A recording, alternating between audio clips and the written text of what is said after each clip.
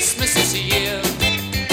I considered a koala and an esky of beer. It's a matter of finance, although the thought means much more.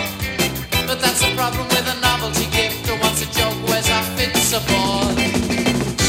Every year it gets much harder.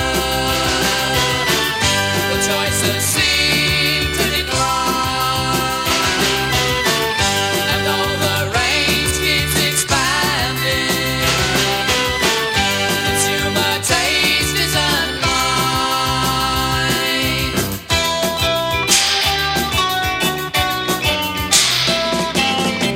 We could go to Rotorua on a piano cruise and celebrate Boxing Day through a haze of duty-free booze.